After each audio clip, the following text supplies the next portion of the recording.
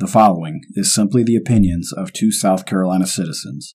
The views expressed herein are not endorsed by any employers, family members, or government employees. This podcast may contain adult language, atypical thinking, and just plain craziness. Be advised that critical thought may be a side effect of exposure to this content. Enjoy the show.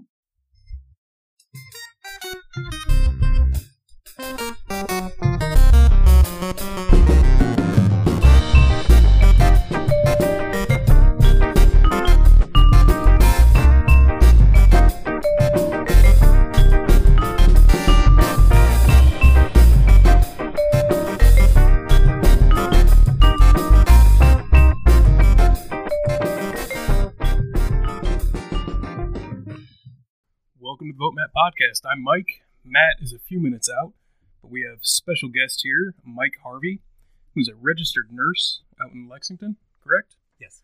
And you are here to talk today with us about medical cannabis, specifically for veteran use? Yes. All right.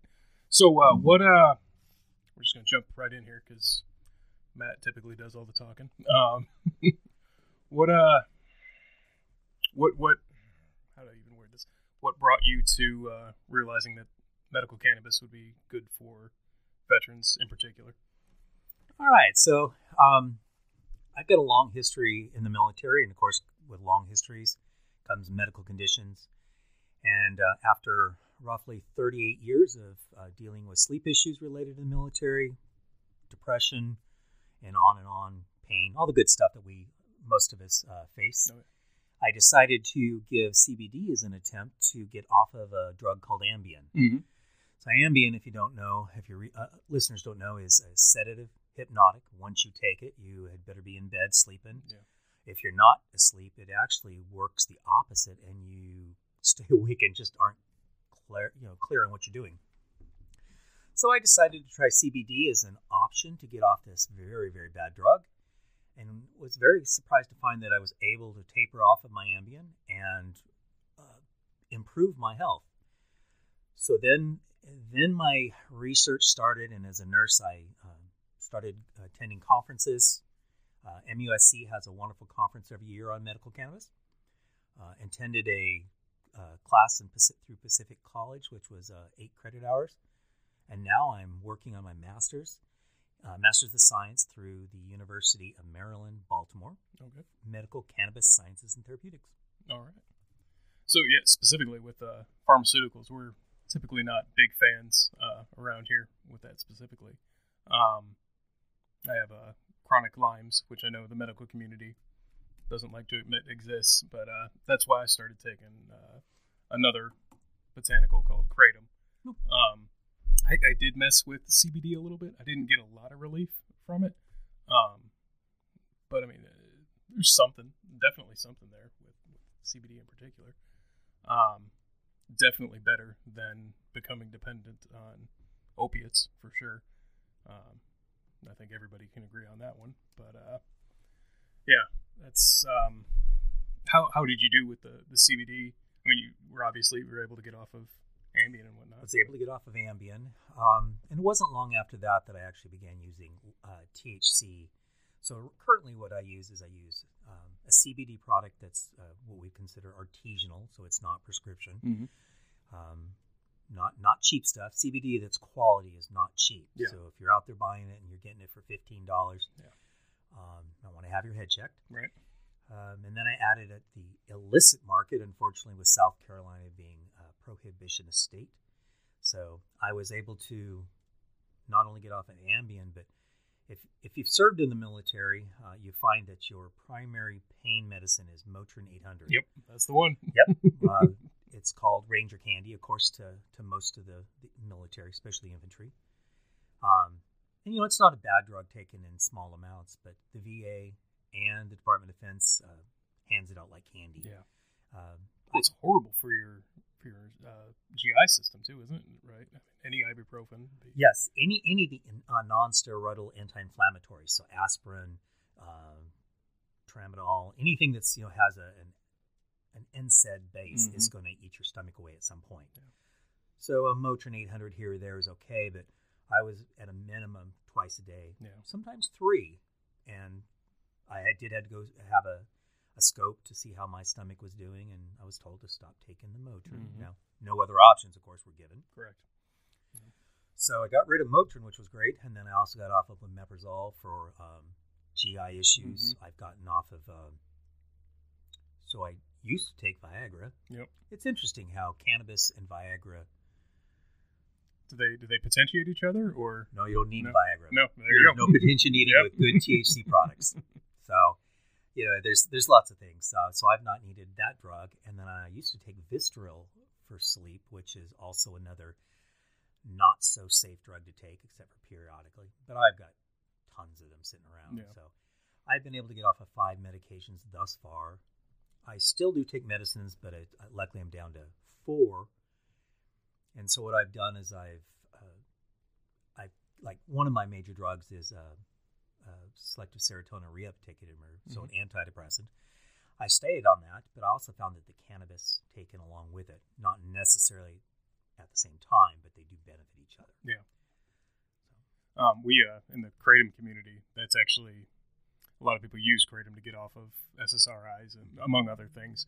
And you're kind of forced into it because they potentiate each other heavily. You also, with kratom, you take a lot of potentiators like grapefruit and turmeric, which can, correct me if I'm wrong, but be lethal with some SSRIs too. Well, I guess lethal would be a hard one to describe. So if you're taking grapefruit juice with your SSRI, what you are doing is increasing your SSRI levels. So to a degree, it would be okay, but then you do have issues with possibly ending up with what's called serotonin syndrome, which is lethal. Okay. We were talking about the lower quality CBD being around $15. That was just the Wild West out there with CBD products a few years ago. Well, it still is. Yeah, it's true. We're getting into that now with like the Delta 8, 9, 10. Yes. There's tons of them. I don't even know all of them right now. That's super cool that we have those now. And I haven't had. I've been trying the Delta 8 recently. I can't smoke cannabis. I puke every time. Like, I don't know what it is, but the Delta 8s I can handle. I've never had a problem with CBD products. But there was a while there. I remember I paid $1,500 for a liter of what I was told was high quality CBD. It was not. It was not the case. I was unable to move it at all, and I think it's still in our pantry somewhere. But yeah, no, it was an interesting time there for a while. But it seems like now you don't really see too many just CBD products, like available retail wise anymore. But you said you're still using CBD products. Okay. I use CBD that actually has, I think, 6 other terpenes not added naturally in the plant. So like beta caryophyllene is surprisingly, it's actually a agonist, so it affects the same receptor that CBD does. Yep. The CB2 receptor. So it's if you get a good quality product, you can have benefit.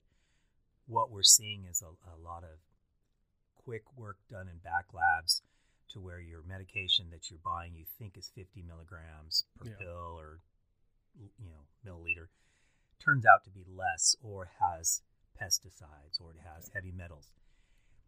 Anybody that's buying CBD needs to be asking for a third-party lab report. Agreed. Yeah. So I know in the communities when I was selling kratom, they would require us to have all of our own testing done, which was not cheap at all. no, it's phenomenally expensive. No, heavy metals and that kind of testing, that was very reasonable, and I did those every shipment. But no, the alkaloid profiles were very expensive. And even with the Delta 8s, I mean, you can still see that inconsistency, which you'll take one day and nothing, and then you are laid out the next day. Personally, I don't know.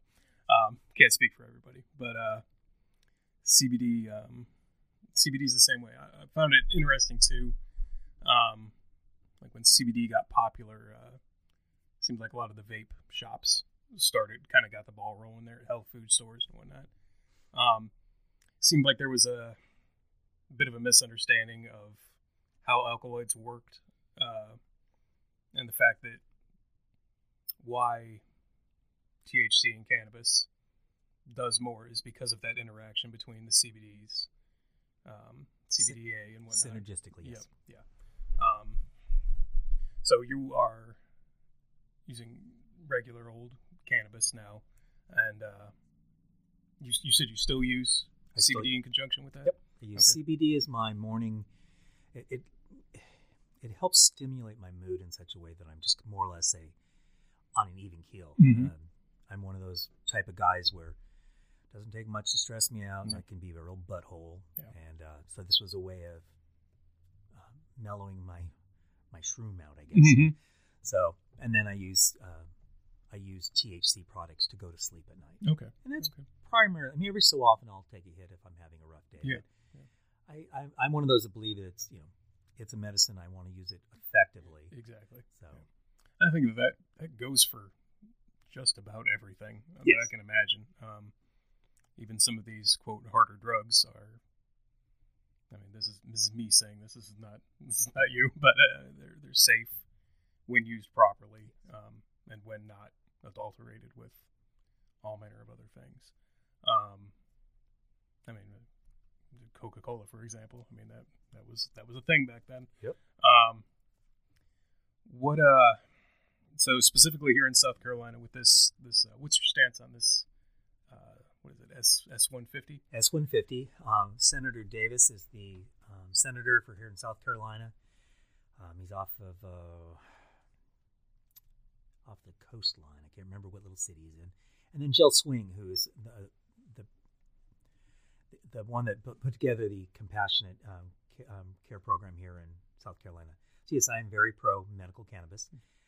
I lean two ways on the adult use. While I believe that everybody has a condition in which they are wanting to medicate for, I am fearful that coming from the West Coast, we have gone overboard with the adult use. And I'd love to still see everybody have access, but I want to make sure that it's in a safe, that it's actually been tested and that the person handed to you is not some, problem is, and then that increases the price of cannabis.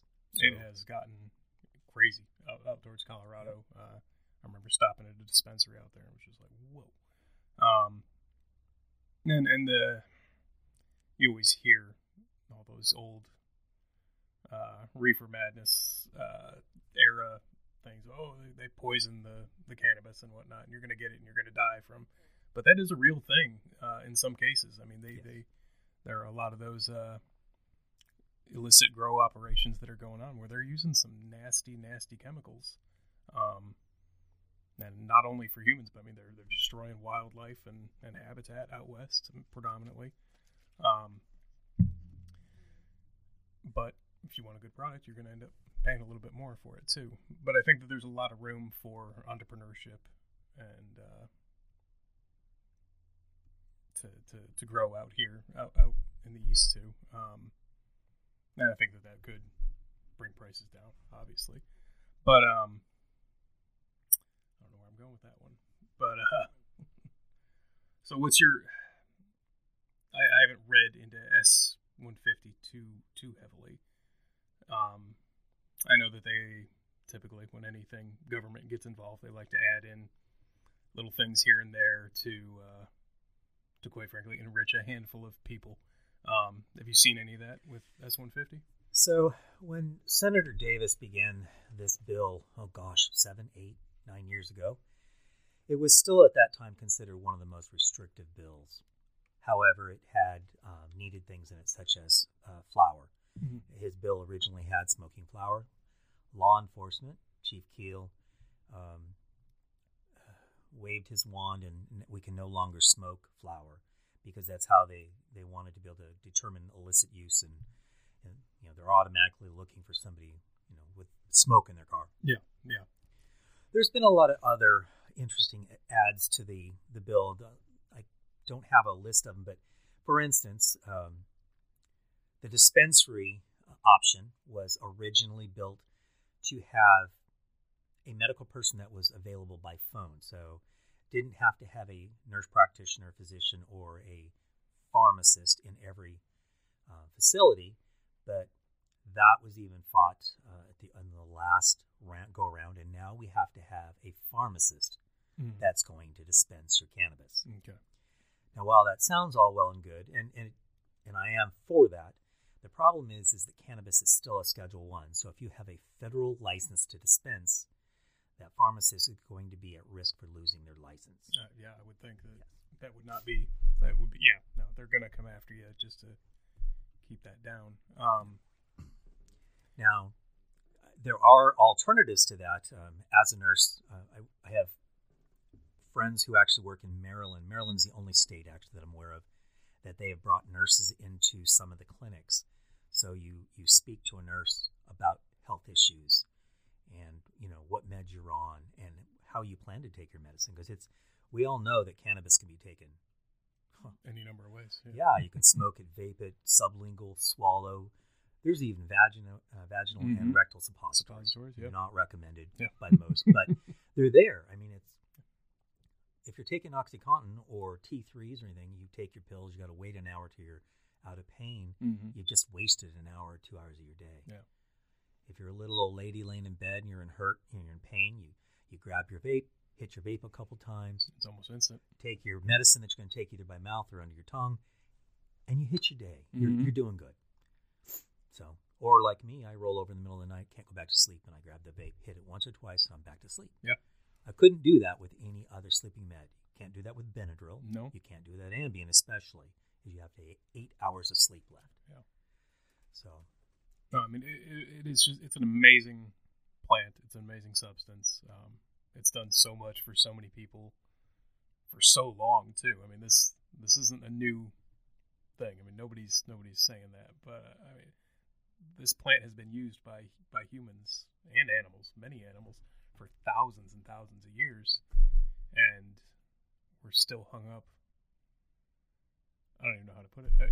It's so absurd that we're still so hung up on this plant. I mean, I think that probably almost definitely is because of pharmaceutical companies leveraging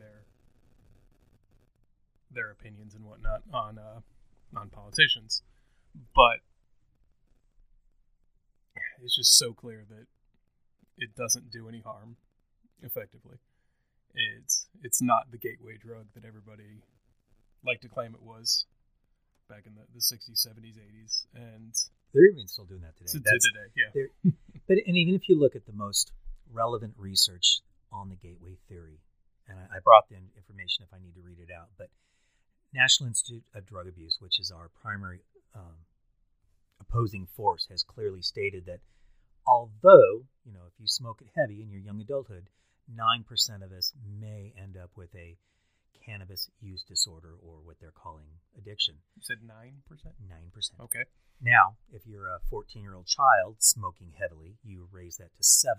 Okay. And none of us want children smoking pot. Nobody is advocating for that. Nobody has. Yeah, and that's one of the things that's thrown against us is you're wanting children to smoke pot. That's not what we want. Nobody's ever said that. Nope. And then you move on to the rest of the gateway theory. NIDA goes on to say that marijuana itself, most people that smoke marijuana do not go on to harder drugs. Where we see a lot of the gateway theory stuff is children that are sexually abused are going to resort to something that covers the pain. Marijuana does it effectively. Yeah. We say that it's the number one abused drug. It might be. Is it abused though? If it's being used, if you're using it correctly, is that an abuse? And that is a political, legal term. It's so if I have a headache and I run down to Walmart and I pick up a bottle of Tylenol, now that doctor has not told me to take that Tylenol. Am I now abusing it? Is that abuse? Yeah. According to the police, that would be kind of in the same line.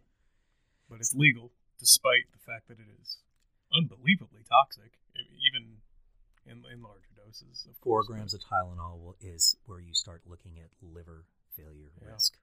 So that's not a lot. I mean that's a lot for a pill because what are they? They're 250 milligram pills, 500 milligrams. You got 300 milligram and 500 milligrams, and that's where and then you have a couple of drugs that of course have Tylenol built into it. Yeah. And many patients aren't told by their physician, okay, you got to stop taking Tylenol. I'm giving you Tylenol with codeine. Yeah. So we know that our physicians only get 15, 20 minutes with a patient. Right. You've just asked them what's bothering them. You told them you're going to write them for this drug. There's no time for education. No. And I mean, that's a problem. That's a separate problem. Yes. In medical care. I mean, I'm sure everybody's experienced that. It seems like you're being rushed out of the office. And in an ideal world, and this is just me as a nurse, the problem with the pill mill that we have that currently is Californian across the United States, that physician is not your primary care physician in most cases. So they're just there to collect a couple bucks. Yeah. Typically $150 to $350, which is a lot of money for most of our patients. Right. They're not sitting down to teach the patient, okay, you can't take this with your current meds. You have to be careful. They don't talk to you about cannabis holidays that your body is able to clear. They're not teaching about drug interactions. And that is one of the biggest downfalls to cannabis with the lack of education to our patients. 60% of the drugs that you take over the counter and pharmacy are actually cleared through the same hepatic liver pathway. So if you're taking Tylenol, you're taking Motrin, I'm taking blood pressure medicines, all at the same time, those can interact in your liver. My physicians have never told me to watch that. And I pay great attention to what my doctors say.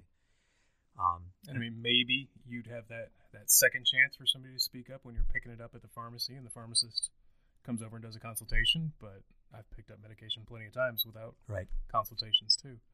And right now, if you ask them, Mr. Pharmacist, I'm taking this medicine with CBD and THC. Is there any drug interactions? Yeah. Very few are going to know. Right. Or they're going to tell you just to stop to cover their own. Yes. Yeah. Which I can understand that. Nobody wants liability for anything. But are there any interactions that you know of with cannabis products? Yes. With any? There are a lot of product issues. So the biggest ones that we are aware of that could be life-threatening is a drug called theophylline, which is used for people with breathing conditions. And it's not that the drugs actually interact to make a worse drug, but cannabis frequently keeps the drug from getting cleared by the liver. Okay. So the other drug is Coumadin or warfarin, which is a blood thinner. So let's say your doctor gives you a 5 milligram tab, and that is to keep your blood levels at a certain number. But if you take cannabis at the same time, you actually increase the warfarin levels, and you are at a higher risk of bleeding. That does not mean you can't take them together. Your doctor, if he's or she's aware, can just make slight changes on your Coumadin levels, allow you to still take your cannabis, and you actually could benefit the drug. Yeah. The other ones are just, there are tons of drugs that there are basic interactions with, but what we try to tell our patients is we just suggest that you take your drugs that are potential interactions a couple hours apart. Yeah, separate them. So if you're taking something that, let's say you're taking medicines for depression, take those first. That's probably your most important, and then follow it 2 hours later. And that all kind of boils back down to that liver, those liver enzymes, and breaking them down. Was that CYP 134? Is that the? It's the CYP 450s, and 3A4 is is the most abundant metabolizer of most of our drugs, 60%. And I know because we got into that in the kratom community, and it's the same for cannabis and marijuana. Are there? I can't think of, this is off topic. Are there many drugs that get metabolized elsewhere in the body? There are a number of drugs. There are certain drugs which I still don't clinically understand that actually don't get metabolized. They actually excreted virtually unchanged. And then you have a lot of drugs, not as many as the liver, that go through the kidneys and are taken care of that way. It's surprisingly that your lungs and your GI tract actually do have a small component of metabolism. So it's interesting. And knowing how your drugs are being metabolized is really important, because let's say with taking a drug by mouth, cannabis being the big one, most of that drug is metabolized and degraded, and you're not even going to get the full effects. Now, if you smoke it, you're getting closer to 100%. Yeah. I know that there's anybody that's ever had an edible, there's a significant difference. Oh, God, yeah. And again, we're back. So if I take a vape, a sublingual, and an edible, my next 8 hours are taken care of. Yeah. I'm good. Yeah. And the nice thing is it's not all at once. I get a little bit of pain relief now, and in 2 hours I'll have a little bit of pain relief. Yeah. It's just, again, back to it's a miracle plant, and we're still here demonizing it. So one of the things you'd mentioned, the marijuana reefer madness back from 1937. I don't know how many of your users have actually looked at the history of cannabis. Have you discussed that before on your? We have with a representative from SC Normal. We've had him on the show. We talked with him about that. But go on. So, as a nurse, I'm looking for FDA-approved drugs. Did you know that the FDA has 3 drugs that are cannabis-based that have been on the market? So the big one, Marinol? Marinol. Yeah. Its other name is dronabinol, and that's from 1985 for HIV and chemotherapy-induced nausea and vomiting and weight loss, along with Sesament, same year that came out. And then most of us have heard of Epidiolex from 2018 for the treatment of seizures. So we know that it can be done, and we're getting ready to this research should be starting on a drug called Sativex, which is a 1-to-1 drug. It's 2.7 milligrams of THC and 2.5 of CBD. Okay. But interestingly enough, from 1850 to 1942, the United States Pharmacopoeia had cannabis as a primary drug. So wouldn't that, the whole stance of Schedule 1 narcotics isn't the definition that they hold no scientific benefit whatsoever? No medicinal benefit in there. So wouldn't this disprove that immediately and have it removed? One would think. One would think, yes. I think I hear Matt. Let's take a quick little break, and we'll get back shortly. The Swamp Fox Podcast Network is proud to announce our new sponsor, the Swamp Log Artisans Gallery. An old Bishopville building is a home to a store unlike any you have ever experienced. Gift shop, furniture store, local history museum, and art gallery. It's all of these things. There's an inventory here found nowhere else. Presented with an opportunity to make a personal connection to heirloom quality pieces that will honor our heritage and enrich your family's lives for generations to come. Here you will carefully select your pieces created by 60 fine woodworkers, artisans, and artists. The backbone of our store is products handmade from lumber which is sawn from old-growth sinker logs recovered from the muddy, dark bottoms of South Carolina's rivers and swamps. These logs were lost over 125 years ago as they were transported on the waterways and were recovered with scuba equipment.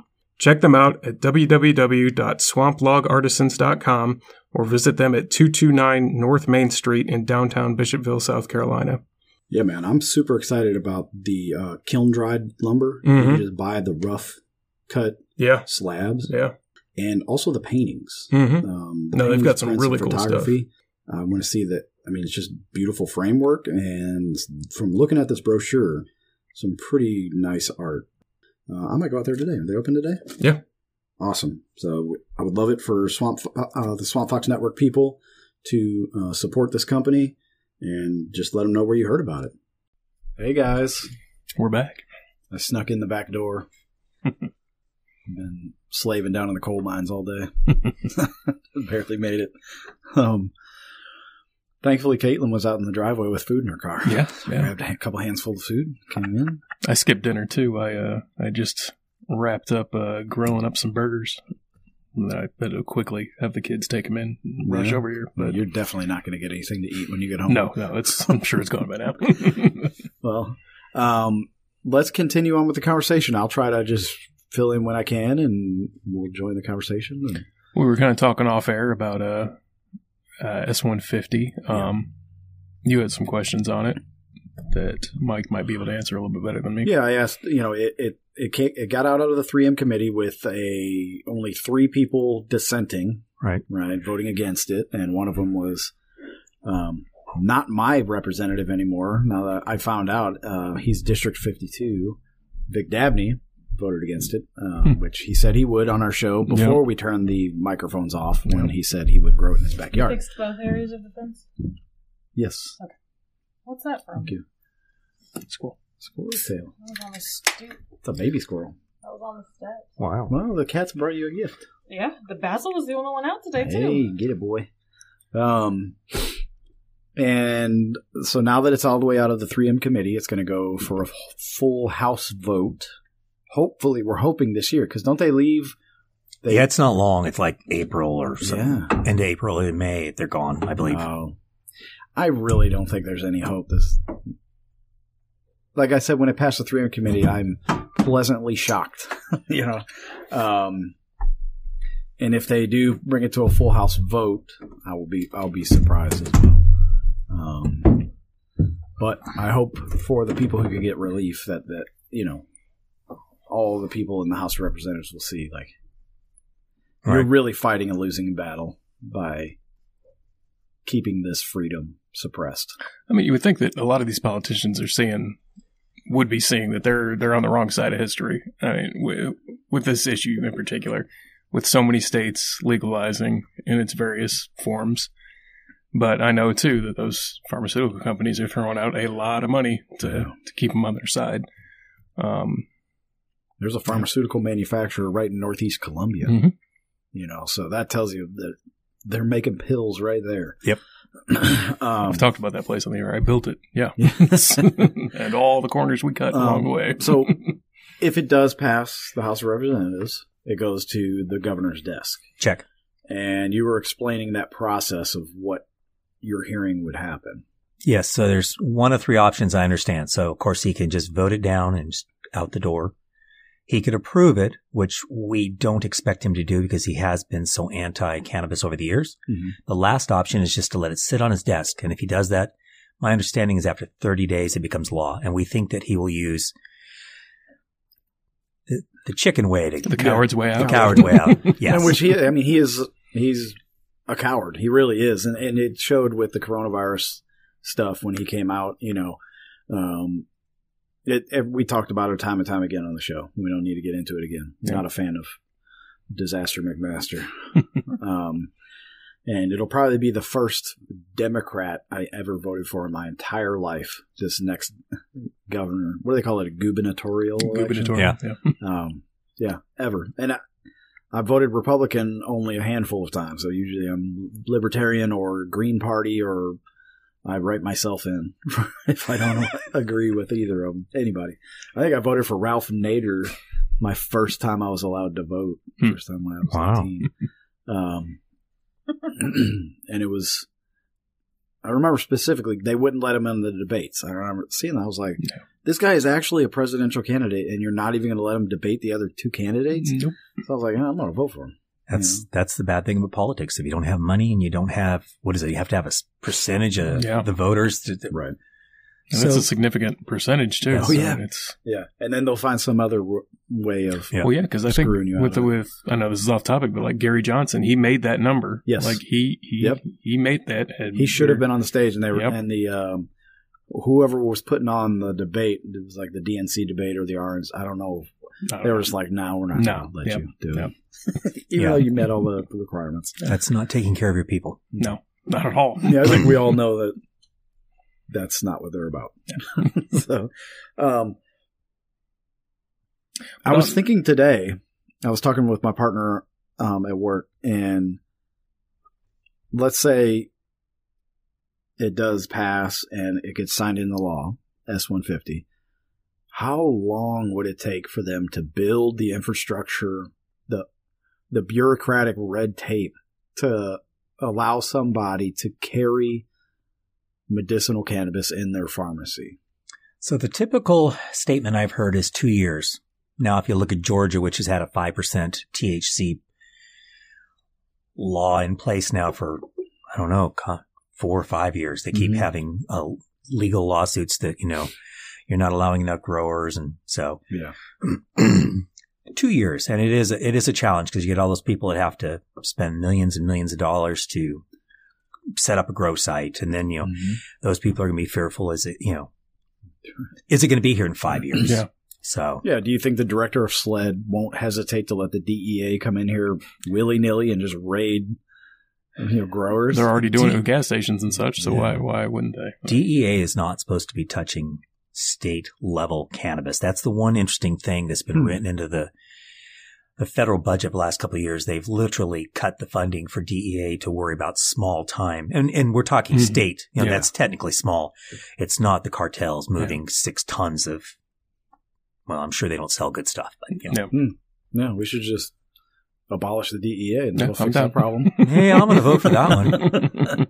Because it's interesting. So going back to history, because unfortunately, if we don't correct the history, and we know that our representatives are not getting the history, they're only they get the 1937 version, and then they get, if you listen to Dabney, well, I talked to a sheriff in Washington. I'm not giving you the name. And it's not written down. Right. That crap. So you look at, for instance, did you know that in the United States in 1978, Robert Randall actually got arrested and he sued the federal government for the right to use medical cannabis to treat his glaucoma?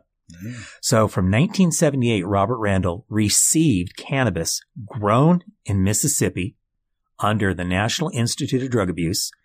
It was then rolled in a farm, in the Research Triangle Park, because that's where all the cigarette people are. And then it was sent to him through a pharmacy system. I ran out the door. I wanted to bring you the tin because I spent the money to show proof that our government is lying to us left and right. Now, there is only one person out of that original 13 from the late 70s, early 80s, and that is Irvin Rosenfeld, who lives in Miami.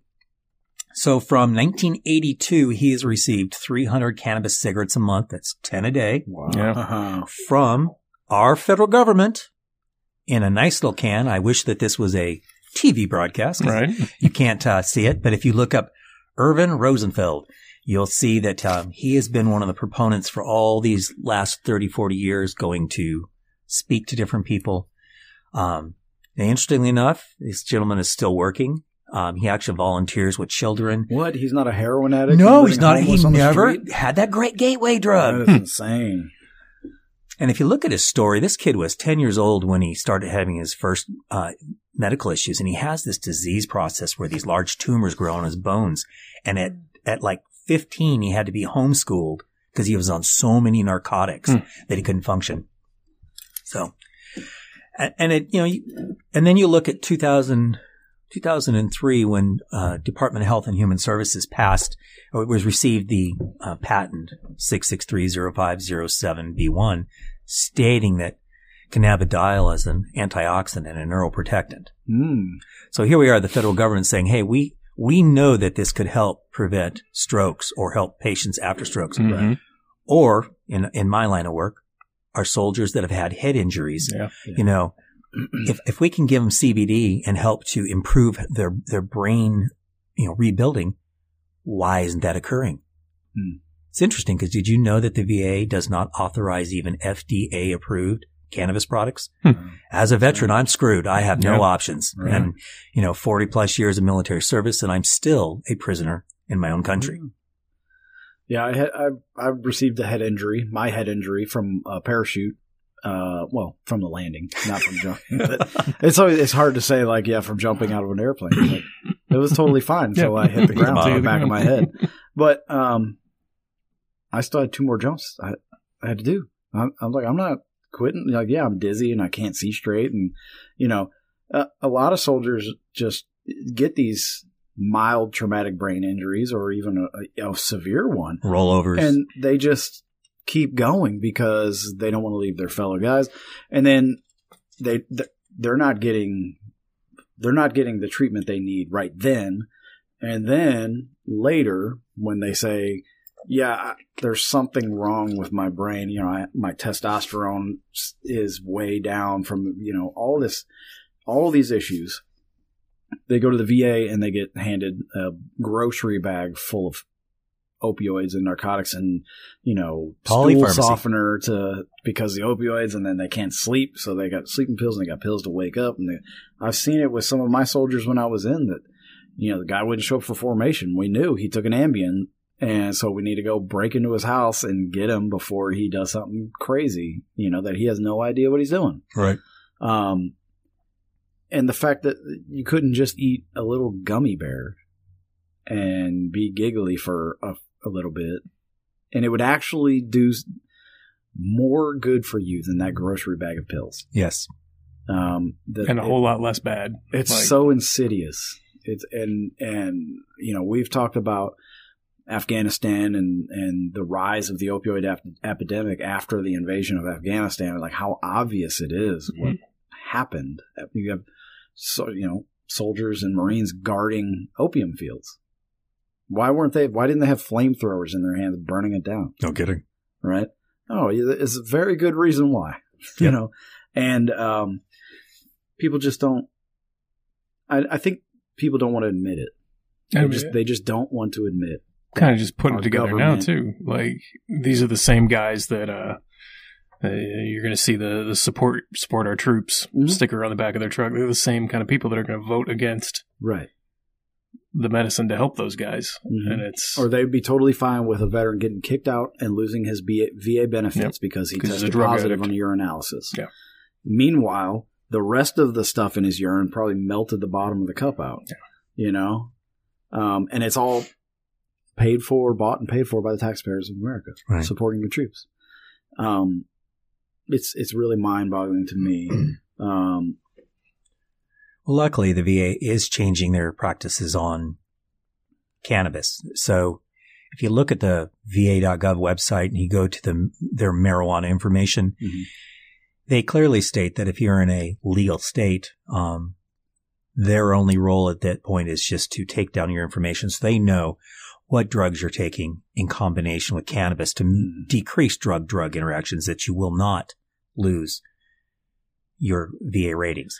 But there are no contraindications for cannabis, are there, with other drugs? Yes. Okay. As well. We touched on this a little bit earlier. Okay. I'm sorry. So, as we talked earlier, 60% of the drugs that we take, over-the-counter drugs like Tylenol, to all the drugs that we take from the pharmacy, 60% of those drugs go through the same metabolism portal in the liver. And so if you have multiple drugs going through at the same time, then you have the likelihood of damage to liver. It's typically very mild. But where you run into problems is if you've got a patient that's, let's say they're taking Tylenol with codeine, but they're also taking Tylenol, 500 milligram tabs too, but they're also taking 4 other drugs, and we're taking them all at the same time. And then we add in that grapefruit juice we talked about earlier. There are problems. Now these are all manageable if your healthcare providers will actually sit and talk about cannabis with the patient. However, what do we know? They're completely uneducated. They're completely. So I met my VA provider via Skype type call the other day and gave the lady a shock when I said I'm a cannabis nurse and we were going to discuss cannabis, and I want you, I want not that you're going to prescribe it, but you need to know what I'm taking and why. So she's asking for time to learn first. Now, what's wrong with med school? Yeah. But did you know that in med school, less than 10%, I think it's 9% of med schools, teach cannabis to their doctors. I'm surprised that it's that much, quite frankly. Actually, yes. And it's even less for nursing schools, where it's 7. So you have these two groups of people that are primary. I mean, you've also got, of course, respiratory therapy and everybody else, but your nurse sits by that bedside 8 hours, sometimes 12 hours a day. We have no clue, for the most part, how cannabis is beneficial or not. So everything can be healthy to a point. The question is where is it no longer healthy? Sure. I mean, when I had my wisdom teeth taken out by the Army, when I was like 30, thank you, baby. They prescribed me. They sent me home with I think it was like 10 oxycodone pills, right? And I have never been so high in my life. Never in my life. I literally felt like I was floating off the couch towards the ceiling, and then it was just like white haze out into unconsciousness. It was so incredibly powerful that it scared me. Like, I do not want to put this stuff in my body anymore. I'd rather be in pain than be that high, because it wasn't like I was, tripping out and I had no dreams. I was literally unconscious. Like I had been knocked out by a punch, and I woke up like, what happened? Where am I? Strong drugs. And you just gave me a bag of these and sent me home. Right. It's crazy. That's why they gave you those 3 days of quarters. It's not because they just pulled out your tooth. No, it's you're because you're stoned so off your ass. At that, I think I could have used cannabis and been totally fine. Yep. Except you couldn't have smoked it. You'd have had it done other rounds. Right. I had Caitlin run to the house. I got my, you mentioned 1937. I got my tax stamp. Awesome. My marijuana tax stamp from the United States Internal Revenue Service. This is from South Carolina normal. And I also got my emerging clinical applications for cannabis and cannabinoids. It was a really good book. It's super easy to read. And just the information that's in here. And if you were to sit down with a doctor and show them this, they would be like, what is this? They had no idea. Right. And they would probably get offended and mad at you for trying to, but this was written by doctors. Any good healthcare provider is going to be should be accepting outside, even if it's incorrect. Yeah. I'm going to jump off a 30-story building because it's fun. Okay. Probably not a good idea. But let's talk about why. So the marijuana tax stamp, do you know that there's another one that came out a couple of years later? No. So, because we're back to history and telling our politicians what idiots you are. Mm-hmm. So, in 1937, the Marijuana Tax Act went in effect, and of course, all hemp was ceased growing in the United States. Yeah. But we know hemp was used for clothing, the sails of our ships at that time, the ropes on those ships. Mm-hmm. So, we didn't have those products to actually make them. Mm-hmm. So, what do we do? Importer. Thank you. We imported from Manila, Philippines, and 2 other locations. So now World War II starts. And the same product, correct? The same exact product. Same Yes. product, yeah. Low THC. It's called hemp. So, and we've been growing it in the United States since our first pilgrims landed. Yep. Right. And matter of fact, many of our founding fathers were growers of hemp. So, those were our first cannabis, But anyways, so we needed to bring in hemp from Manila, Philippines. But now those channels were actually blocked. The Department of Agriculture, to bring in farmers back into growing hemp in 1942, put out a 17-minute video that explains how beneficial it would be, you the farmer, to grow hemp for your nation to support our country in this war. Is this video available on YouTube anywhere? Oh, yes. Yeah. Yes. You may want to just play some of it someday. Yeah. It is amazing, yes. And then, of course, 1945 or 6, that marijuana tax stamp went away, and it was once again illicit in the United States. So thanks for helping out with the war, farmers. You're all in jail now. Go to prison. Yes. I wonder how many of them have said, well, I'm going to keep on growing this. Oh, God. Yes. This is good money. I think I'm going to just keep on growing. And Let's see what hopefully we'll be happens. back there, because it's amazing. We were talking about, big pharma. Mm-hmm. So the 3 major groups that is felt blocked hemp growing was big pharma. Mm-hmm. We just came out with, morphine and all the other good stuff. You had DuPont, because they had the new nylon ropes coming out. Right. So money there.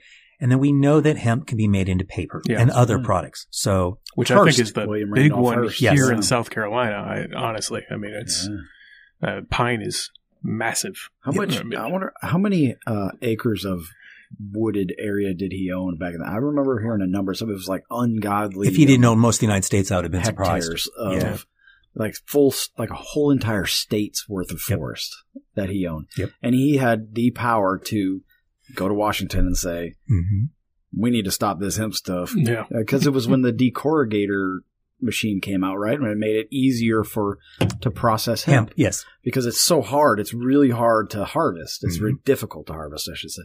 And to get the fibers out of it that you need.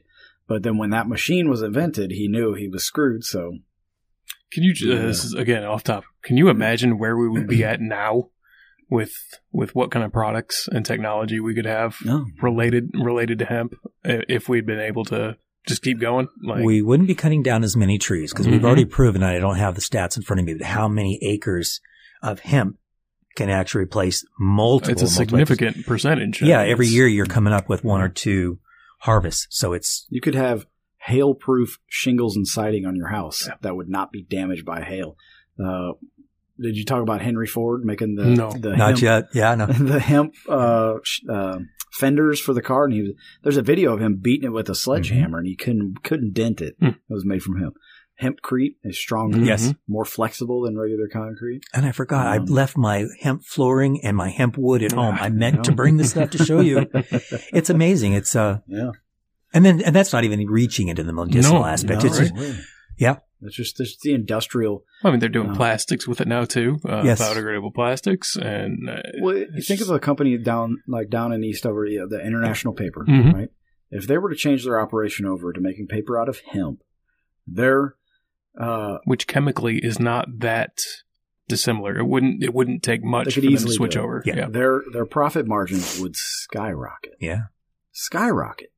And all of these cotton fields around here that are just sitting empty, or people just grow cotton because it looks cool, or there's some people that grow cotton for actual and they sell it, but they could plant hemp. Yep. But our cotton specifically, just to speak to South Carolina here, our cotton is garbage compared to like Egyptian cotton and whatnot. Yeah. Our hemp would be ideal. We would have apex level hemp. You know what I mean? It'd be. We would be. South Carolina would be an agricultural powerhouse. Yes. In the country, and it's really unfortunate. Evil, I would say evil that law enforcement has the stance that they have on it, just so they can put people in a cage for profits, for money, and confiscate their money, confiscate their vehicles and their home, whatever. It's for profit, and it's so obvious. It's just plain evil. Yeah, that's there's no other way to put it.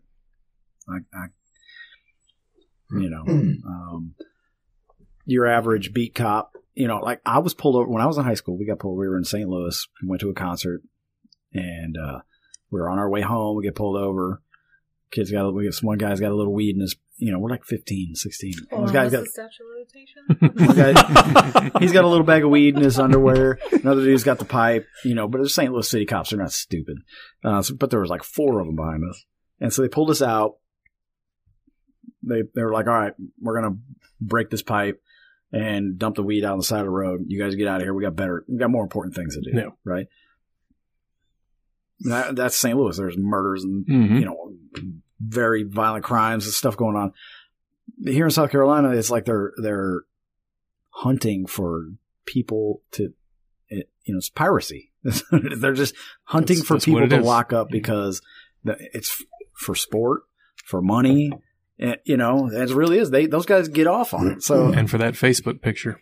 Yeah, they want to pose in front of a little stack of, but you notice like the cash, like they want to put the cash out there. That's a big thing too. Fan out those ones. Yeah, you got to fan out all those ones. It's real impressive. I just saw this is a Darlington County gas station that got popped, and they had a bunch of Delta 8 products lined up just like that. Yeah, with the guys, dude, this is legal. Like with the guy's pistol right there, just to make it.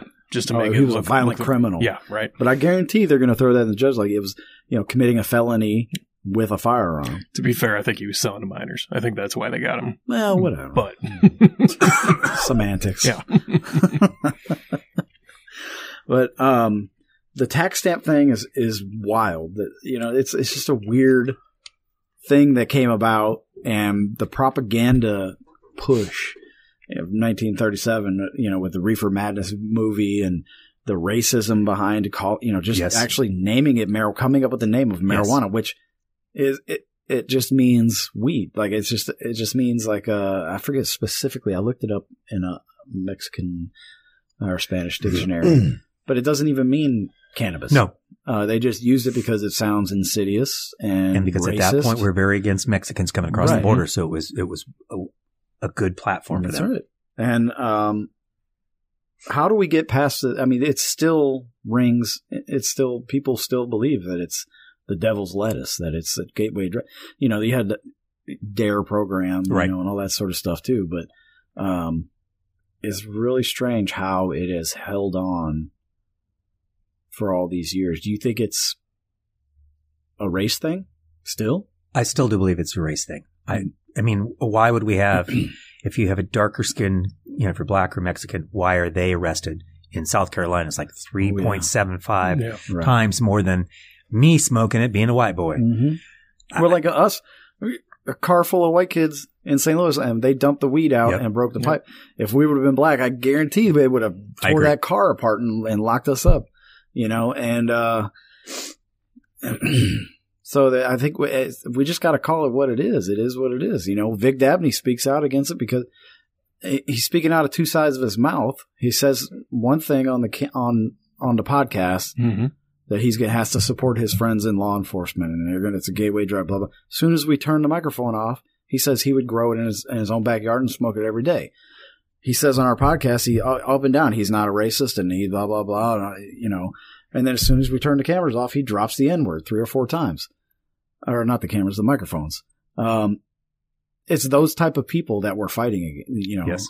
And how do you're not going to change their minds. Not without appropriate education. But then we're not allowed to educate because nobody wants to put it out. I mean, I can't go to WIS and say, I'd like to do a 30-minute, cannabis. Mm-hmm. Right. The best we've seen is the weed shows by Dr. Sanjay Gupta off of CNN. Those are the... Yeah, but he's kind of suspect anyway on some other stuff. Like, I can't really trust that guy. I trust him on the cannabis thing. Yes, because he's actually telling you. Yeah, but it's verifiable. Yes.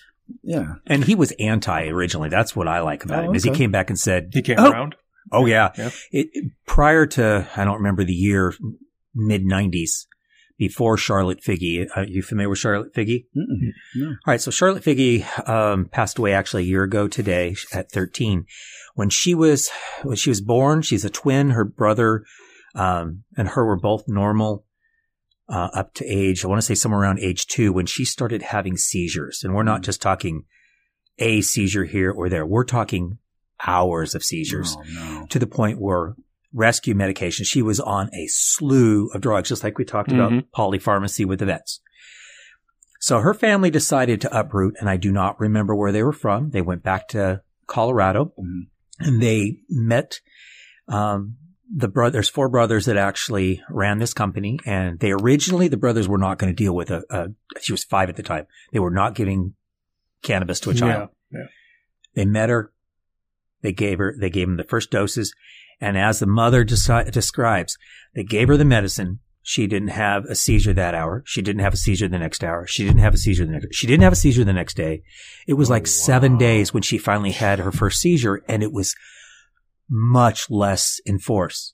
So she went for the next, when she started this kid was virtually bedridden. Yeah. But when you see her final shows, and when she was age 11, 12, 13, she would have been in COVID times, so that you won't count that. But she was up running around and she was dancing. That's incredible. Because of CBD. Mm-hmm.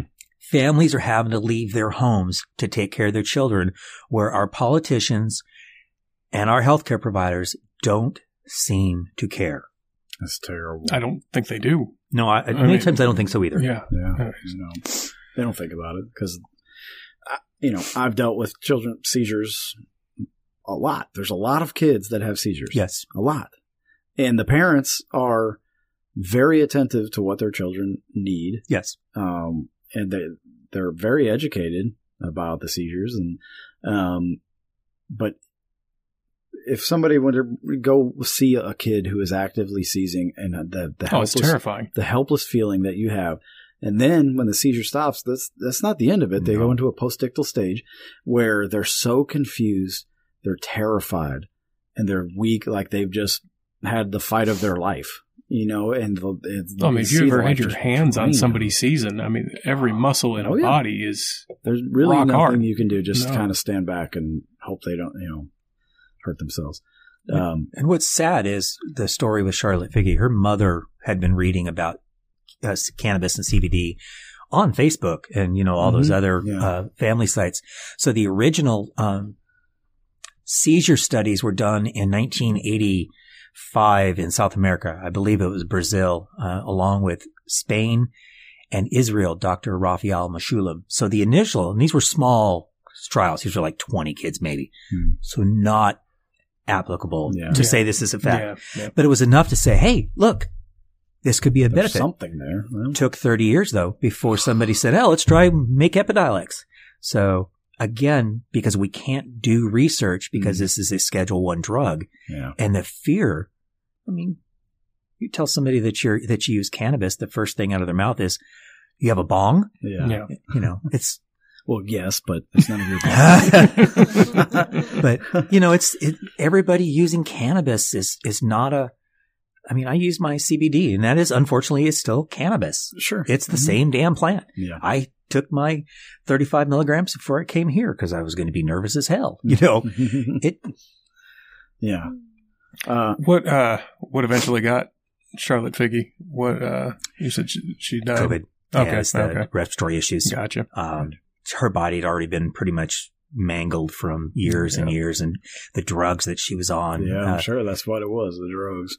Some of these kids are on 3 to 5 different heavy psychotropic, and unfortunately, in any of those conditions, none of these drugs are ever meant to benefit that child. These are, okay, we know that it works in an adult. We'll give it to the damn kid. Yeah. Sorry for that word. No, you're good. You're good on profits. I get very stressed. It's the healthcare industry, the VA, then my own Department of the Army is just behind the times.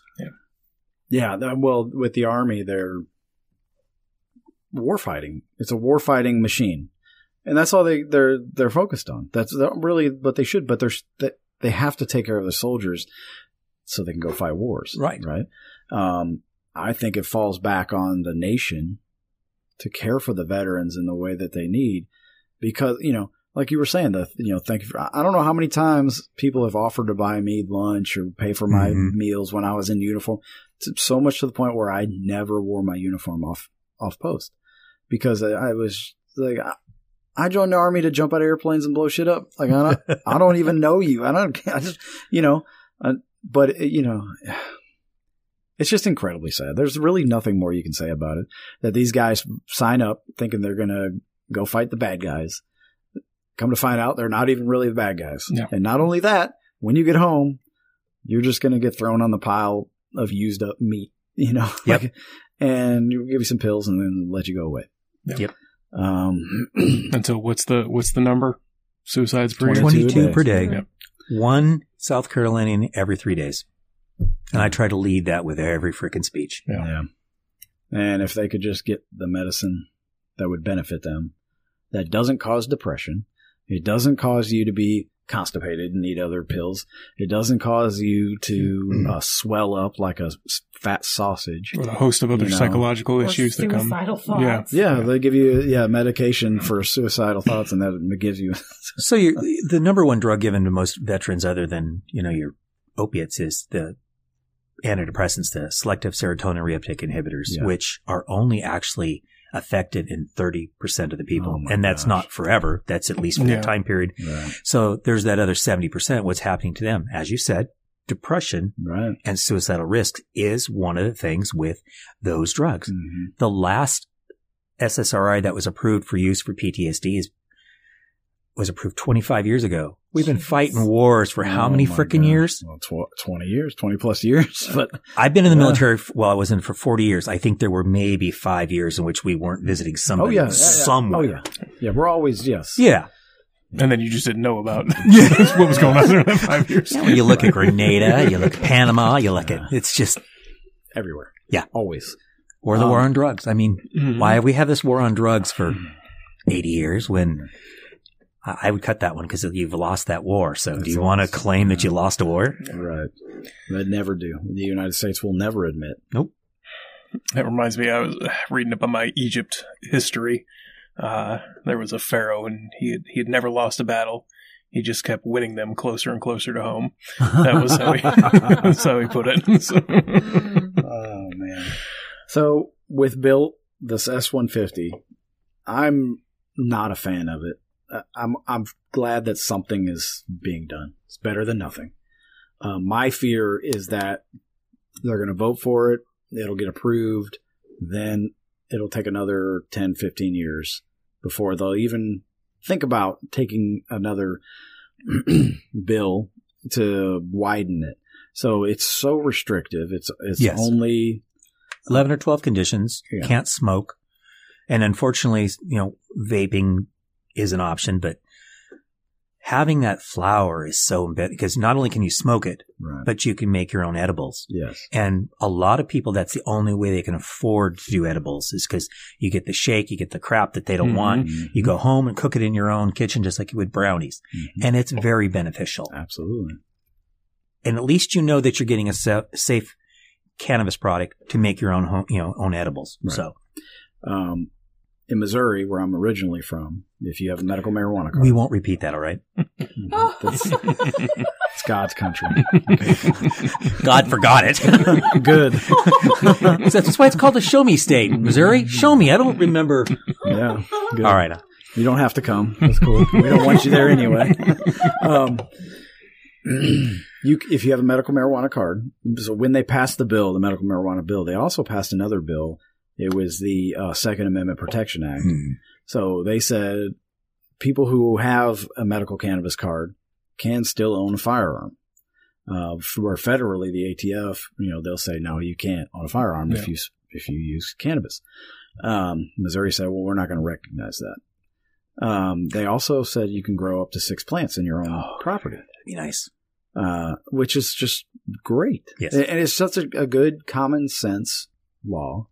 You go to the doctor, your doctor says, any doctor says, yeah, you have a condition that you could benefit from the use of cannabis. And, you go home and plant some seeds and grow your own right next to your tomatoes. Yeah. And it's great. And you can protect your crop with your firearms still. And, but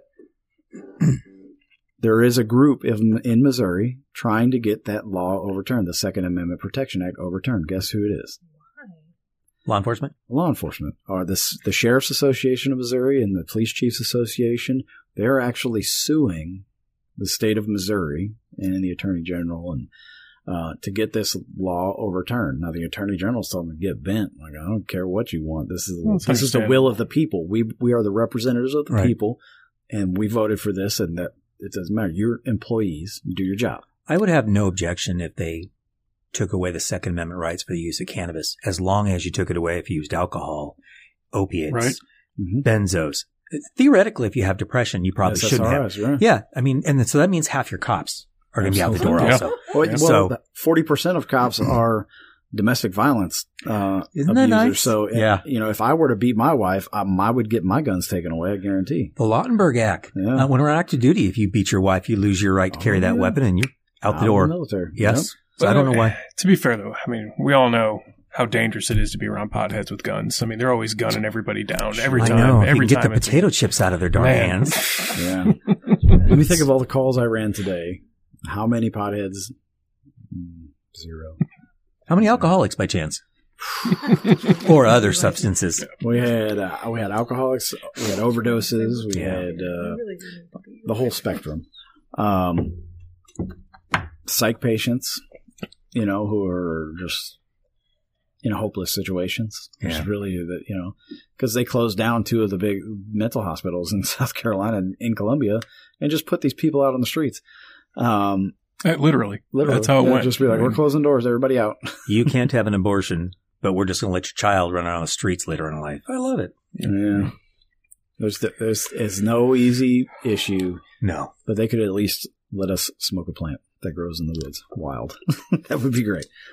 Yeah, and you were talking about growing. I hear so many people, it's just even beneficial just to work in the soil. No, that's plants. proven too. Sure. I mean, there's so many bacteria and wild yeasts that I'm not going to say eliminate, but definitely help with symptoms of depression and whatnot. Just spiritually. Yes, the act of growing something. But there is a physical, measurable difference to that too. Yeah, that's why, I think we're in an over-sanitized world for sure, and I think a lot of people are getting more severely sick because of the over-sterilization of everything. Like when MRSA came out, but that was after the hospital started sterilizing every surface with Clorox bleach or whatever, all these other products. Then bacteria is like, oh, I can't live there. I'm going to go somewhere else and be stronger next time. We give our children Tylenol, Motrin for low-grade temperatures. Well, I don't want them to have a temperature. It's only 99.9. Give me a break. There's the Or children. Yeah. Wash your hands every 5 minutes. Yeah. That's where the kids get their early bacteria and they build up that. Yep. I for a long time when I was doing martial arts, I switched my soap to a tea tree oil based soap, tea tree oil and aloe, and it actually left the good bacteria alone. It didn't kill all the bacteria. Your normal flora. Yeah. And you would be surprised, like you wouldn't get ringworm from wrestling and grappling, and all those kind of funguses that wrestlers get and martial artists get. But if I would go home and use Dial antibacterial soap, my skin would have been just disgusting. But yeah, shout out to Defense Soap. That's great. New sponsor. Yeah, they make a great They just don't know product. it. It smells so good too. I do remember when you used Yeah, it was great. It's expensive. So I don't buy it anymore. So what's next? What's the next step? What do we do? Who do we call? I'd be calling your representative. Mm-hmm. They all need to be bombarded with requests. Don't bother with Vic Dabney. Just vote for the other guy. No, just call him at home constantly. I've got his card. Can I give it to you? I have his personal cell phone. We got his number. Yeah, let's just put that out. Yeah, I did, actually. I'm getting ready. On Facebook. Yeah. Well, he said anybody in my district, you call me, I'll answer. He won't answer my phone calls, but Well, you burned that bridge. well, he burned that bridge by burned being a racist liar bastard. So we've got I don't know when it's going to hit the main floor. I'm hoping in the next 2-3 weeks.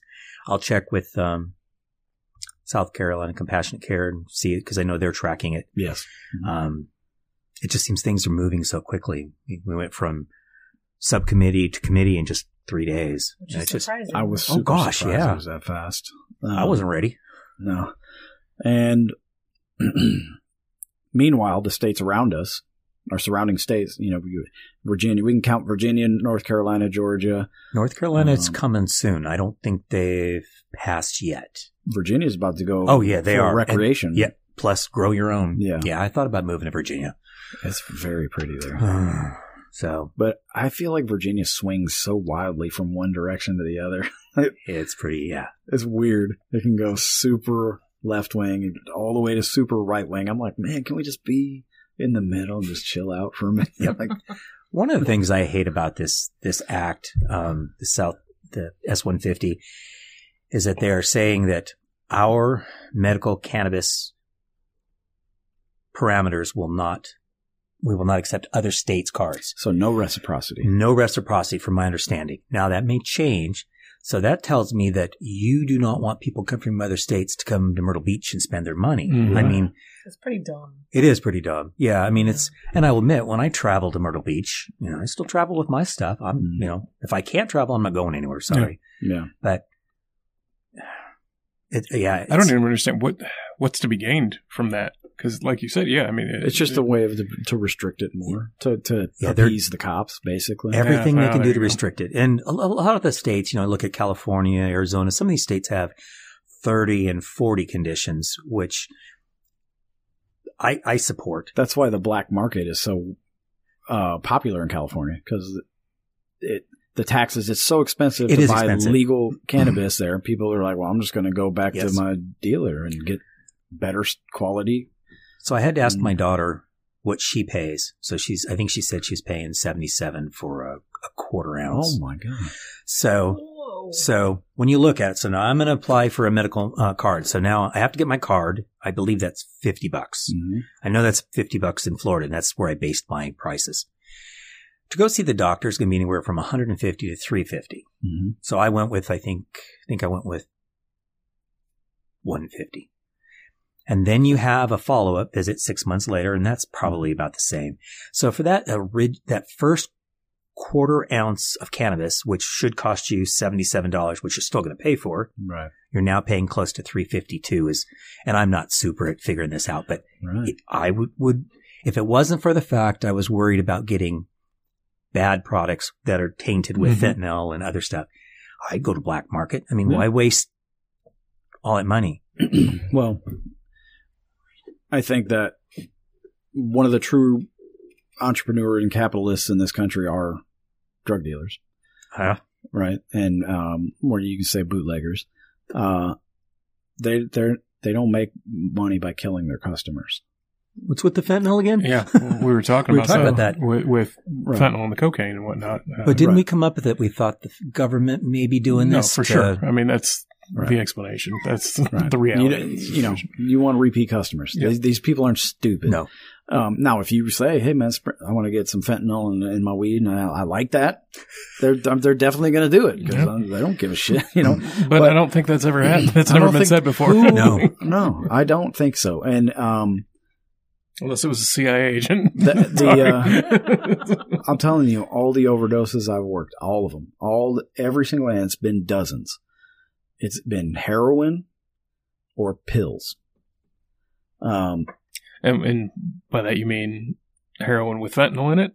No. And pills? Well, I mean, wasn't there to do a drug test. Well, no, but I just about can guarantee. I mean, it was a fentanyl issue more than anything.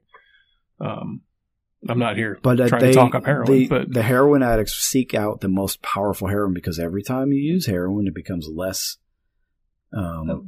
You don't get as high as the first time, right? So the first time they get high is the highest they're ever going to be on heroin, and they're constantly chasing that high.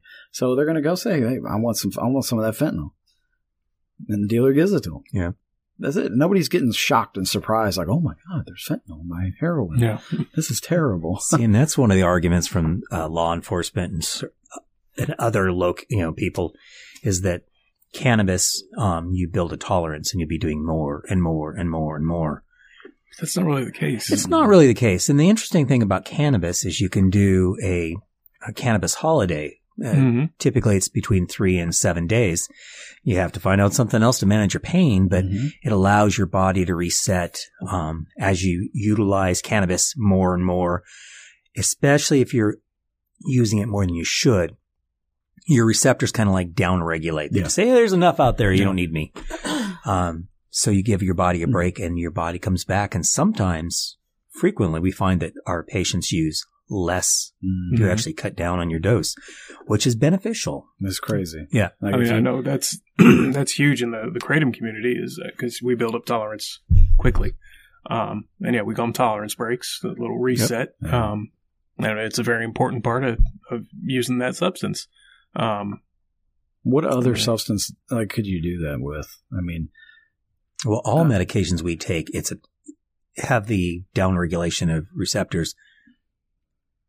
But I don't know any that you take a pause. You're right. So if you're taking SSRIs and you're like, well, I'm going to take a 30-day break off my SSRIs. Get ready to fucking have a wild ride, man. So I know, have you ever heard of Kava? Kava? Yeah. So that one, it's like a reverse tolerance thing. You want to chug basically your first time to bring up your levels. And then after that, you can get by with a smaller amount afterwards. You want to get like a baseline going. That's got some liver issues with it, but most drugs will. Yeah. I'm still going strong, especially if you're drinking a lot of alcohol. Yes. Well, yeah. But that's the thing too. Kava hits your GABA receptors, so I mean it's doing the same thing effectively. So you shouldn't need to drink as much, or at all. That's the goal. If you can decrease your alcohol use with cannabis or any other product, it's not going to hurt you. No. We know that alcohol has very, very few benefits. Yeah. Right. A glass of red wine, we've shown some benefit, but not that bottle. Maybe like 2 or 3 glasses of whiskey. It definitely makes me more pleasant to be around. How funny. So everybody needs to be calling their state rep. Yes. If you don't know who your state rep is, just Google, just put in who is my South Carolina state rep. Ooh, my favorite is if you go to Smoke the Vote through Normal. Hey, you put down your address and it will pull up everybody that you could vote for, all the way from the federal, Senate and stuff, all the way down to your city commissioners. Great. So that's the easiest way. And then you have the option. You can either write them an email. It also gives them the option to call. And I would suggest, I'm not a big fan of form letters. I think that you should, sometimes you have to, if you're like, I just emailed everybody on the 3M subcommittee and, I just used the same one, changed names, but hopefully they're not talking, Yeah. I emailed Ralph Norman the other week and asked him to vote yes on the MORE Act. And I got an email back. I'm sure it wasn't from him because it was actually well written and but basically said it's a gateway drug, it's dangerous. We I'm not going to vote for it and that kind of stuff. But thank you very much for your interest in this matter and blah blah blah. And So in that MORE Act, there was 6 or 7 representatives that voted.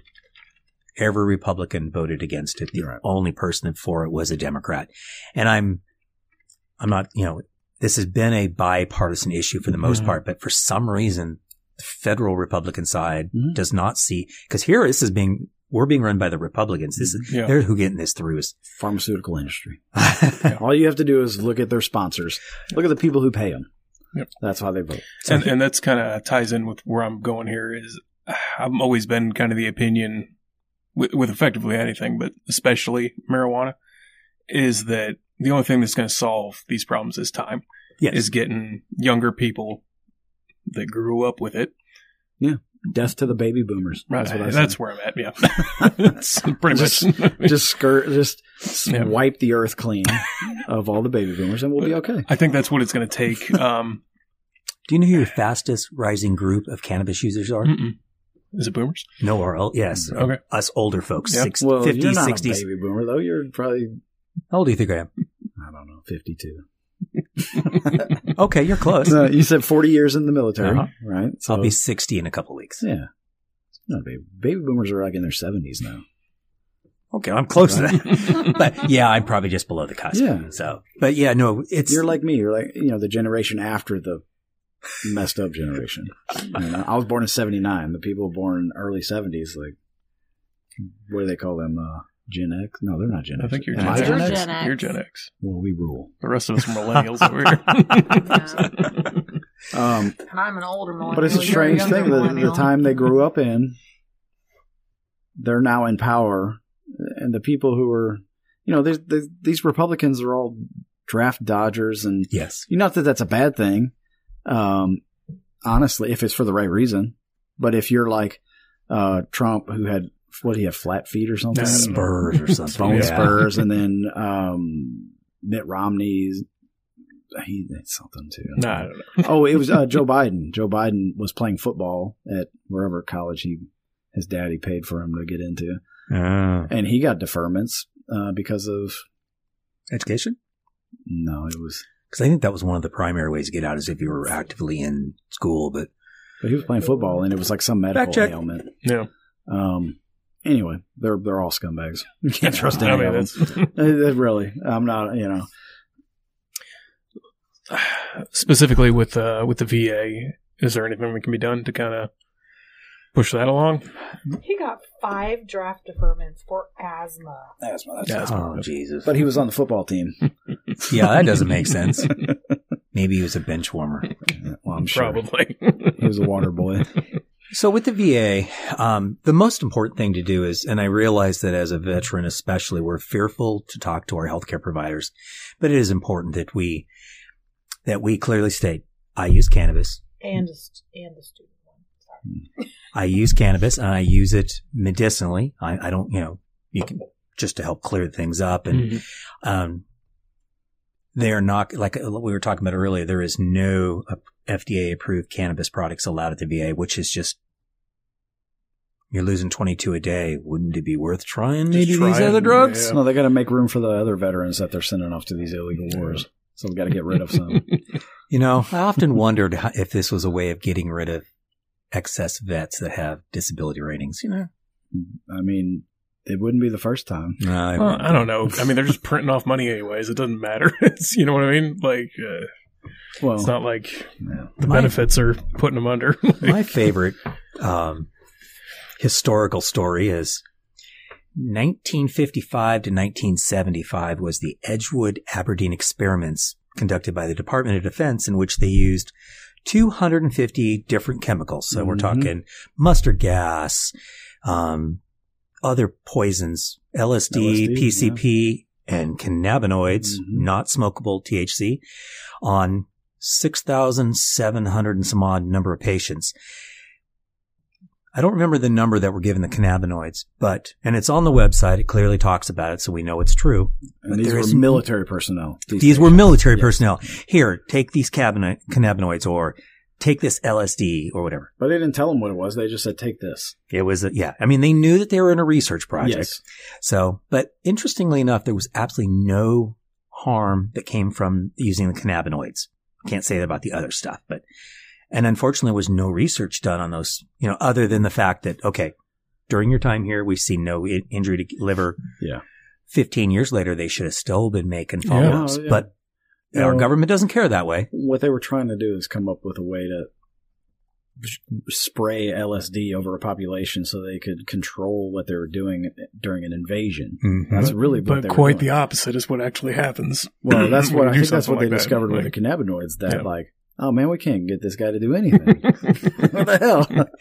Should have used the sativa and lower doses. We might have been more. What do you mean? He doesn't want to go to war anymore? What the hell? He loves people. He's got his sea rations. He's just sitting over there by a tree.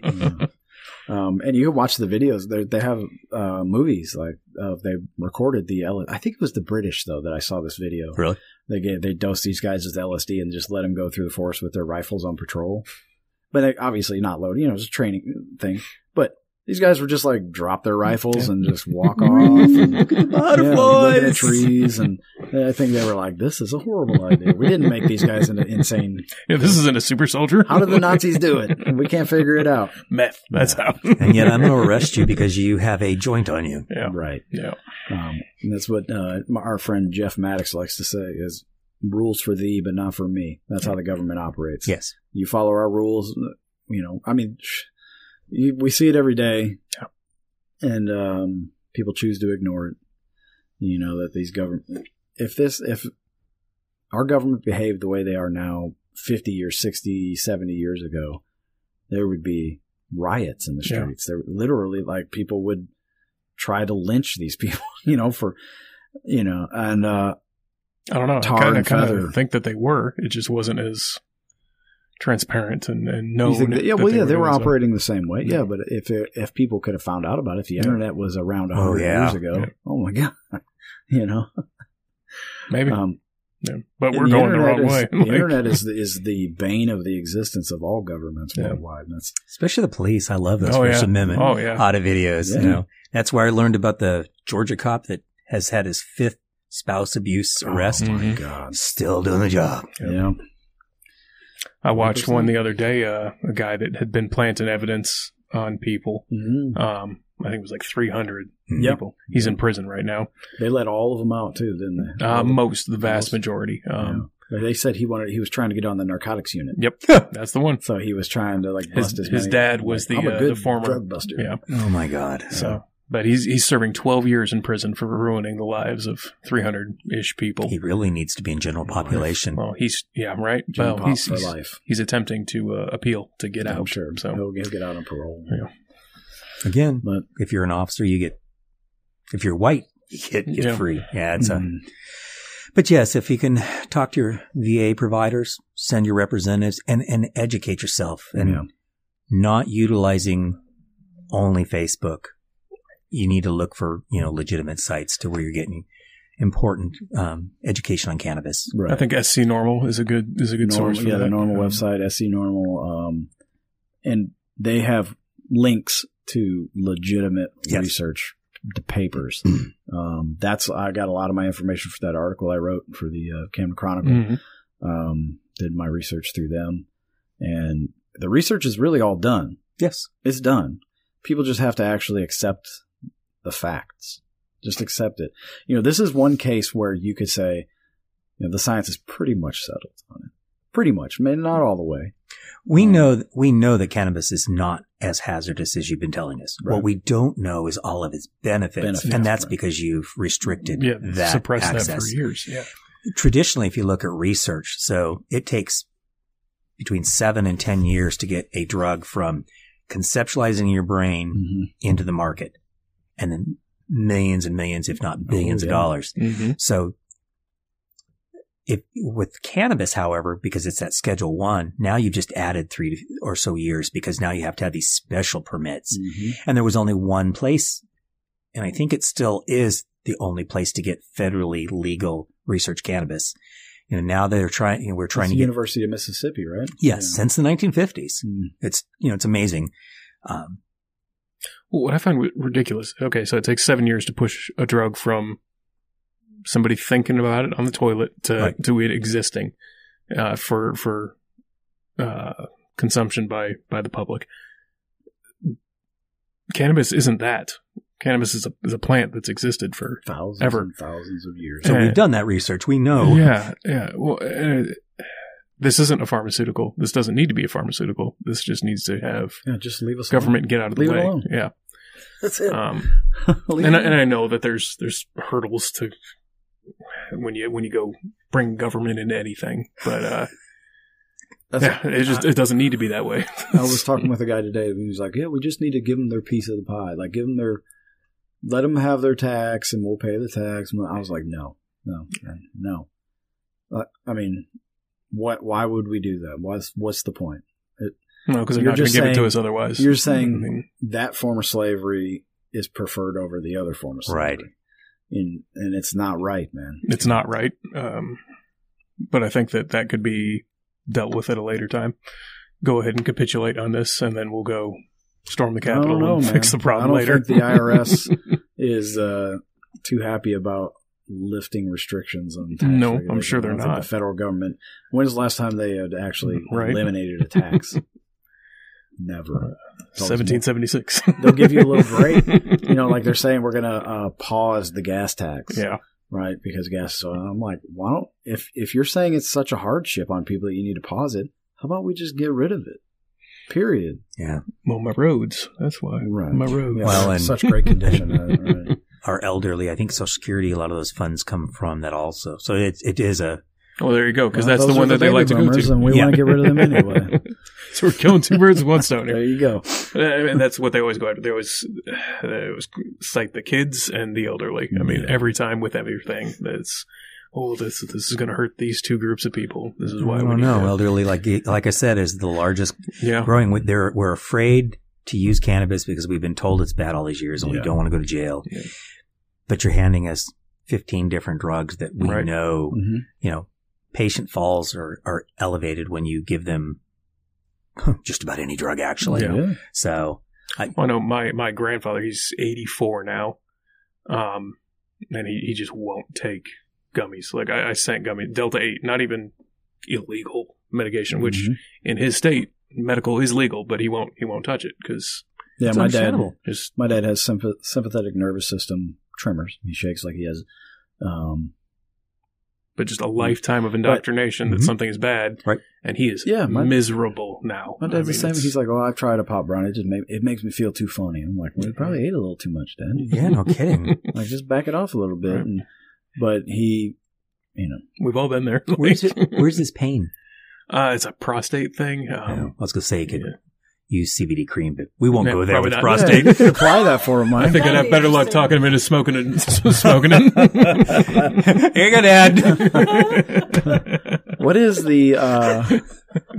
the process for military healthcare professionals as far as when drugs come to the hospital on let's say Fort Bragg, right? The local military hospital. I don't even know if military installations have hospitals on it anymore. Bragg still has Womack. We still have a clinic on Jackson. Okay. So as a nurse on the floor, does your commanding officer just come to you and say, this is the medication we're going to be using for these ailments now? No, commander has no say on what medications you can and can't. Okay. So do you have like drug reps will come and? No. No, it's just like normal medicine. Your physician that you're being taken care of in the hospital or at the clinic, should be discussing with you what medicines they feel. And you should be, if you look at evidence-based practice, it's a three-pronged thing. So you've got all the research that's out there. Your physician or nurse practitioner should be educated. And then you as a consumer should have education in what you want. And those three things should make the decision on what drugs are right for you. You obviously don't want to give narcotics to somebody that's a long-haul truck driver. So we need to find a different option. Or a little old lady, you don't want to give something that's going to make her, fall out of bed. Well, I was speaking more about military healthcare compared to civilian healthcare. It's not much difference. I would assume that those reps are going to the Surgeon General and whatnot instead of... We don't have the drug reps coming into hospitals in most hospitals anymore. A lot of that's been taken away because we know a lot of doctors were, okay, you're gonna buy me that trip to Tahiti. They're drug dealers. Yeah. But I was just always curious about that because, you have a rank as a nurse in a hospital on a military base, and I'm sure your boss is a higher rank, and there's a higher rank than you have like the medical command. It was, and I was wondering, like, I wonder who is going and taking him out to lunch and giving that general, beach vacation. Shouldn't be occurring in the military. No, I would say it shouldn't be occurring anywhere, but I'm sure it does. But it does in the civilian population. Yeah, in the military, I would be shocked if that was happening, but I wouldn't be shocked, actually. Yeah. I'd be like, wow, they actually admit that that's a practice, but... I found out the other day, have a friend that is combat service related, and when he got back, he was admitted for long-term care, and they actually discharged him with dronabinol. So that's the military using those drugs is odd. I've never seen that, but it doesn't transfer over to the VA. But that's insane. That's crazy. That they would, like, the military medical command is not working in concert with the VA. Dronabinol is a absolutely cannabis, ridiculous. It's two different formularies. Surprisingly, they are two different entitlements. It's just so ridiculous. Yeah. Dronabinol is a cannabis derived. Yes, drug. It's that one that was that incessant that was approved in 1985. Marinol was the gotcha. So those things aren't without their side effects. The synthesized, or not synthesized, but synthetics. So synthetics, yeah. Dronabinol is a synthetic, but interestingly enough, it is a mirror picture of THC once you remove all the other crap. But because it is it's just like if you do shatter or those, and if you're more likely to get a adverse high that you're not happy with. And Marinol, Dronabinol, I guess, just that's pulling a certain aspect of the chemical out. It's like digitalis and belladonna, though. I mean, when you go taking ingesting a whole plant, not the whole plant, but when you take whole medicines, they're useful. Purple Foxglove digitalis will kick your ass, right? Like, but if you just had a condensed version of just digitalis, yes. You've got some issues. When you're using a whole plant, it's just a total different ballgame. And I don't think we know that. Well, again, because everybody thinks that you're just that's your only. You're not using the plant as for sleep, because we're using different stuff for sleep than we are for during the day. I saw when California legalized, he was an NYPD officer, moved to California. And he would just eat the flower raw, like just eat it. Yep. And you get THCA. Yeah. And he said, for some reason, this works for me. I've tried, taking it in all these other forms, but he just had a jar, like a 1 or a half gallon size mason jar.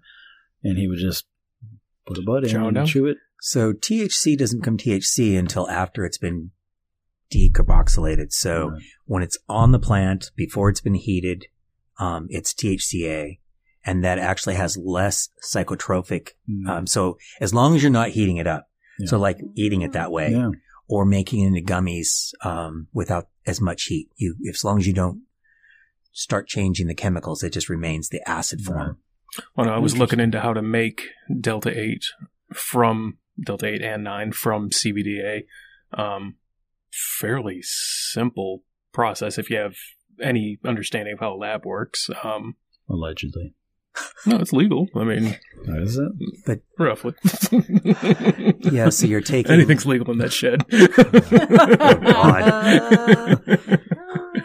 But did you just hear that boom? Yeah, that's Mike's house. Everybody on the floor. But no, I mean, it's just such a safe plant to work with. Yeah. In any way, I mean, yes. If you're making pot brownies in your kitchen, it's not on the same planet as a meth lab. Oh gosh, no. Yeah. But people think they're both dangerous drugs. And it's to change that mindset is the most frustrating thing in the world to try to undertake. It's hard because you're going against 80 years of bullshit. You're going, and religion, unfortunately, plays a huge amount in this. Palmetto Health, whatever this religious counseling group is. I keep getting text messages from these people. I keep blocking them, and then I keep getting text messages from them. Oh, you pissed off somebody and they added your phone number to a list. Dude, I just send them like a whole bunch of cuss words back, like cuss their moms and their grandmas. And, you and I will get along just fine. The mindset. Like, do you think it's going to die off with in our lifetime? Well, yeah. I think once every state is legal, even if the federal government does not come on board, I think you'll find, you know that from these other states, you know, they've had it now for 2, 3, 4 years. Mm-hmm. You know, I've driven up to Maryland, which has been legal now for 4 years, I think. I'm not seeing a bunch of pot places. Mm-hmm. Now that, I'm not going to say the same about the West Coast, because that's where I'm from, and I don't know, they didn't handle it well. Yeah, they went a little crazy. Oregon. As they tend to do. Oregon is insane. Oregon was crazy forever. Yes. Yeah, because now you can use heroin and it's not illicit.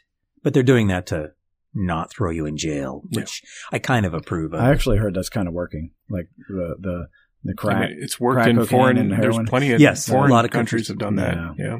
Isn't it like, where's the big pot place? Amsterdam. Thank you. Yeah, because it's. Yeah, there was a South American they have their own country. community. They'll have their own neighborhood of heroin.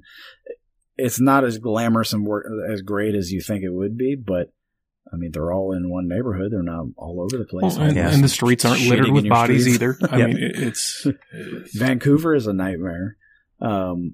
Seattle is horrible. I was stationed in Fort Lewis, Washington, and it was a beautiful place, but you would go down some roads and I was like, what in the hell is going on here? Yeah. Or Detroit now. It is nuts. And this was back in 97. And I've been to Portland and seen the aliens that live there, I guess.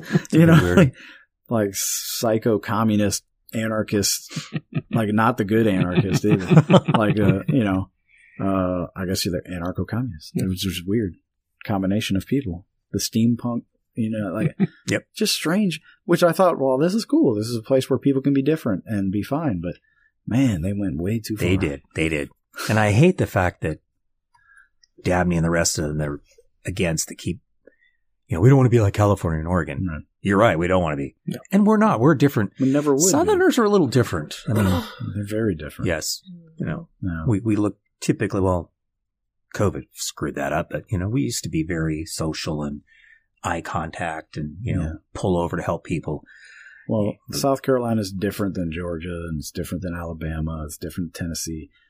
And I just think we're wasting a massive opportunity to be at the forefront of an industry that is going to come. Forefront? We're number 38 if we pass it. We're not at the forefront of anything in this state. Well, if we start having production-wise, hundreds of fields of hemp, and you know, I think it could easily be done here in South Carolina. I agree. I think that the know-how on how to grow in this climate is there. Yeah, we've got some great. We could cut down probably 50,000 acres of pine trees. I'd love and that. replace it with hemp, and you know, increase our profit margins by. What gets me kind of specifically with the South here is the hypocrisy. I know coming from a legal state, I knew less people that used cannabis in a legal state than I do down here. And meanwhile, they want to keep it illegal, yet they're doing it. It's like... There's more money in it if it's illegal. I get that. I'm not even talking about politicians. I'm talking about the people. Yeah. I mean... they'll I'd vote say against most people it I while know down here. they just smoked a joint. Yeah. It's crazy. It's pretty weird. This is a very strange state. It is. We'll get there.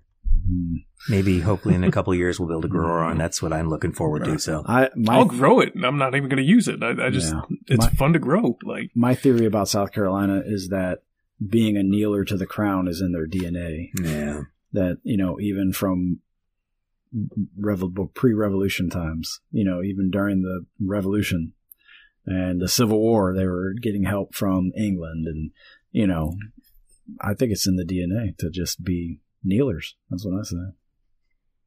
And y'all can There you go. down to steeplechase in Camden if you There you wanna go, fight dear about listener. it. Especially Camden.